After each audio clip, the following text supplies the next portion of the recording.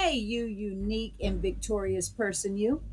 In order for me to live with myself, I want to be fit for myself to know, so I ask myself regularly, what the hell am I thinking? Welcome to the podcast. I'm Ayaba. This week's quote is we are healed of a suffering only by experiencing it to the full. This is by Marcel Proust. This ties in with the question's answer for today. Trisha asked a couple of weeks ago about overcoming trauma. This is part two, where we discuss another modality used in therapy to treat PTSD or trauma responses. Trisha asked about overcoming trauma, and we answered it with part one using EMDR as a modality last week. This week, the follow up to that question is discussing what is called cognitive processing therapy, or CPT as we will call it. And CPT is also one of the top therapies for PTSD. And the reason that the quote ties into it is because as you go through CPT, you are going to experience the healing and suffering in its full. You will talk about and go through the trauma and discuss your feelings and thoughts about the trauma. CPT, or cognitive processing therapy, is a form of cognitive behavioral therapy, or CBT. CPT was developed by Dr. Patricia Resick, along with a few other psychologists, but she gets the majority of credit in the research and literature. CPT is used to help those who suffer from post traumatic stress disorder, or PTSD, and it helps to reduce the symptoms. It's a nice partner with EMDR because EMDR helps to desensitize, and CPT processes verbally and written narratively.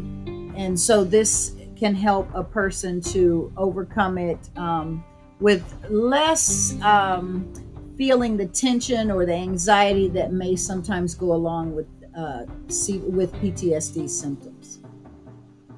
CPT is completed in 12 very highly structured sessions, but it can take more than 12 sessions if necessary. And in some cases, some exceptions, it takes less than 12 sessions.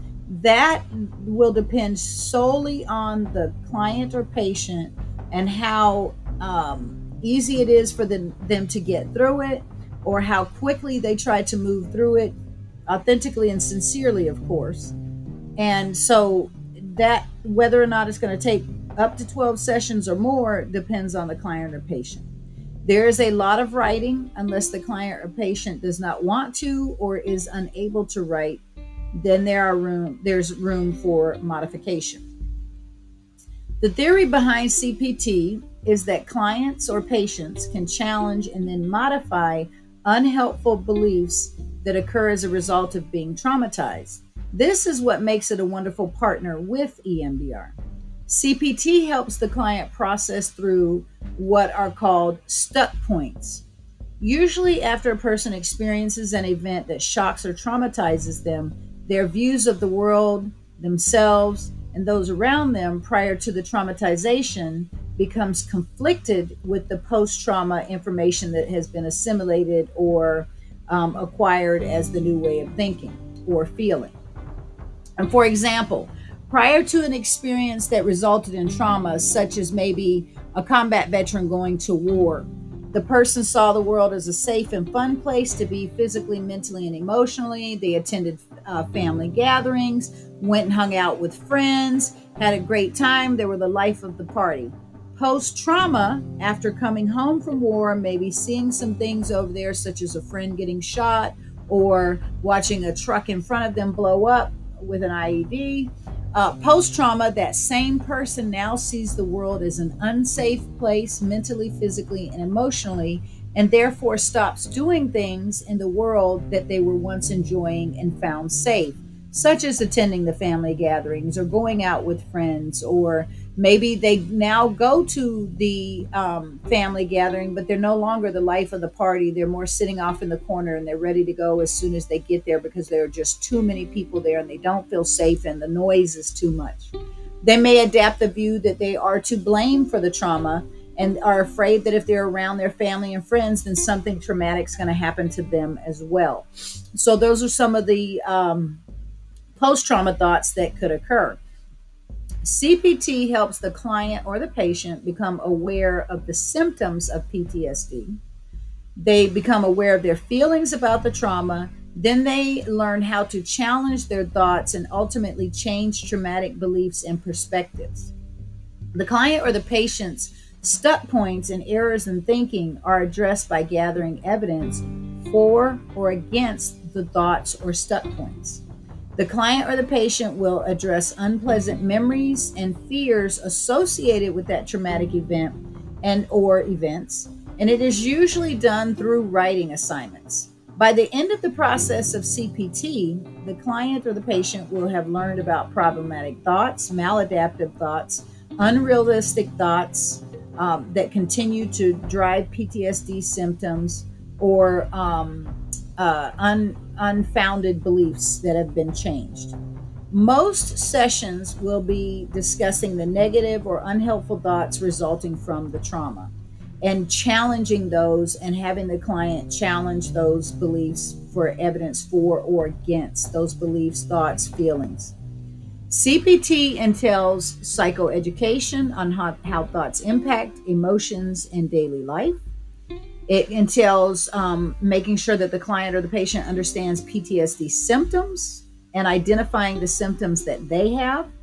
And then the goals of treatment are discussed, and then the CPT approach to treatment is applied. Then the client or patient learns to understand thoughts and feelings related to the trauma by creating what is called an impact statement, which addresses what happened, why the client or patient feels it happened, and why it affects their life. Next is where the client learns new skills to challenge trauma beliefs, which can permeate into other areas of life, such as when a person has irrational thoughts or ruminating thoughts. The final stage of CPT is where the client or patient changes their beliefs about the world. They usually have developed more of a balanced view of the world, such as, okay, so the world is not safe in certain environments and certain situations, but it is safe when I'm with my family. And so they have more of a balanced view. Maybe going to the club might not be the best route for them because of the type of noise, the type of environment. So they might not find that quite as safe, but now it's okay to go back to the family gathering and be the life of the party again. The final step is rewriting the impact statement and comparing it to the initial impact statement.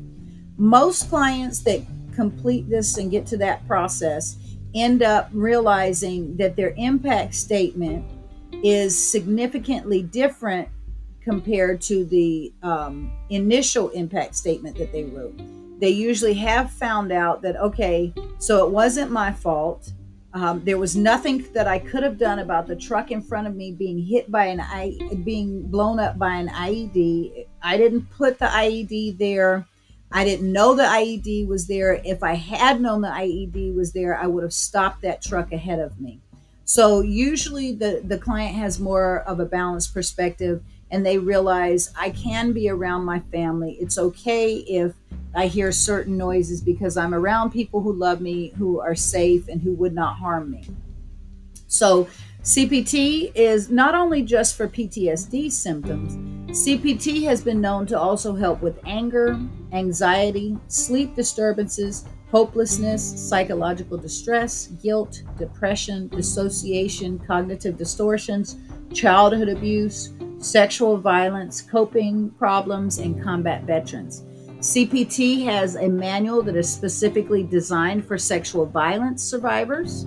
It also has a manual specifically designed and created for combat veterans. And then they have their initial regular CPT manual that is used just for general PTSD, non-combat, non-sexual related trauma. The reported results of having completed CPT include changed unhelpful thoughts, changed negative beliefs, a reduction in symptoms, changed negative cognitions, and fewer feelings of hopelessness. there has been reports of increased ability to trust, increased intimacy, increased self-esteem and self-confidence, feel increased feelings of safety, an increased sense of personal power, and an increased ability to tolerate negative emotions, and an increased level of happiness. Now, there's always something that a modality doesn't work well with. So, what the conditions that CPT does not work well with and would be counterproductive to use would be for any client or patient that struggles with psychosis, suicidal intentions, a manic episode that a person with bipolar may find themselves in, anyone who's in active addiction, or anyone that is struggling with dementia. So hopefully, Tricia, that answers the second part of your question, because that is what the hell I'm thinking about CPT when it relates to overcoming trauma. So also, a feature is being added to the podcast to help the listeners. It is called the Word of the Week. However, a preface for why this is being added to the podcast here. The reason your boss is your boss is because the majority of the time is that he or she has a higher vocabulary than you at this moment.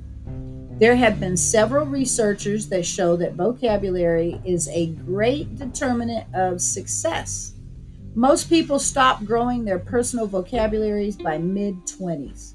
Words are powerful. Words can destroy friendships. Words can start a war. Words can increase a person's sales. Words can build bridges between two people.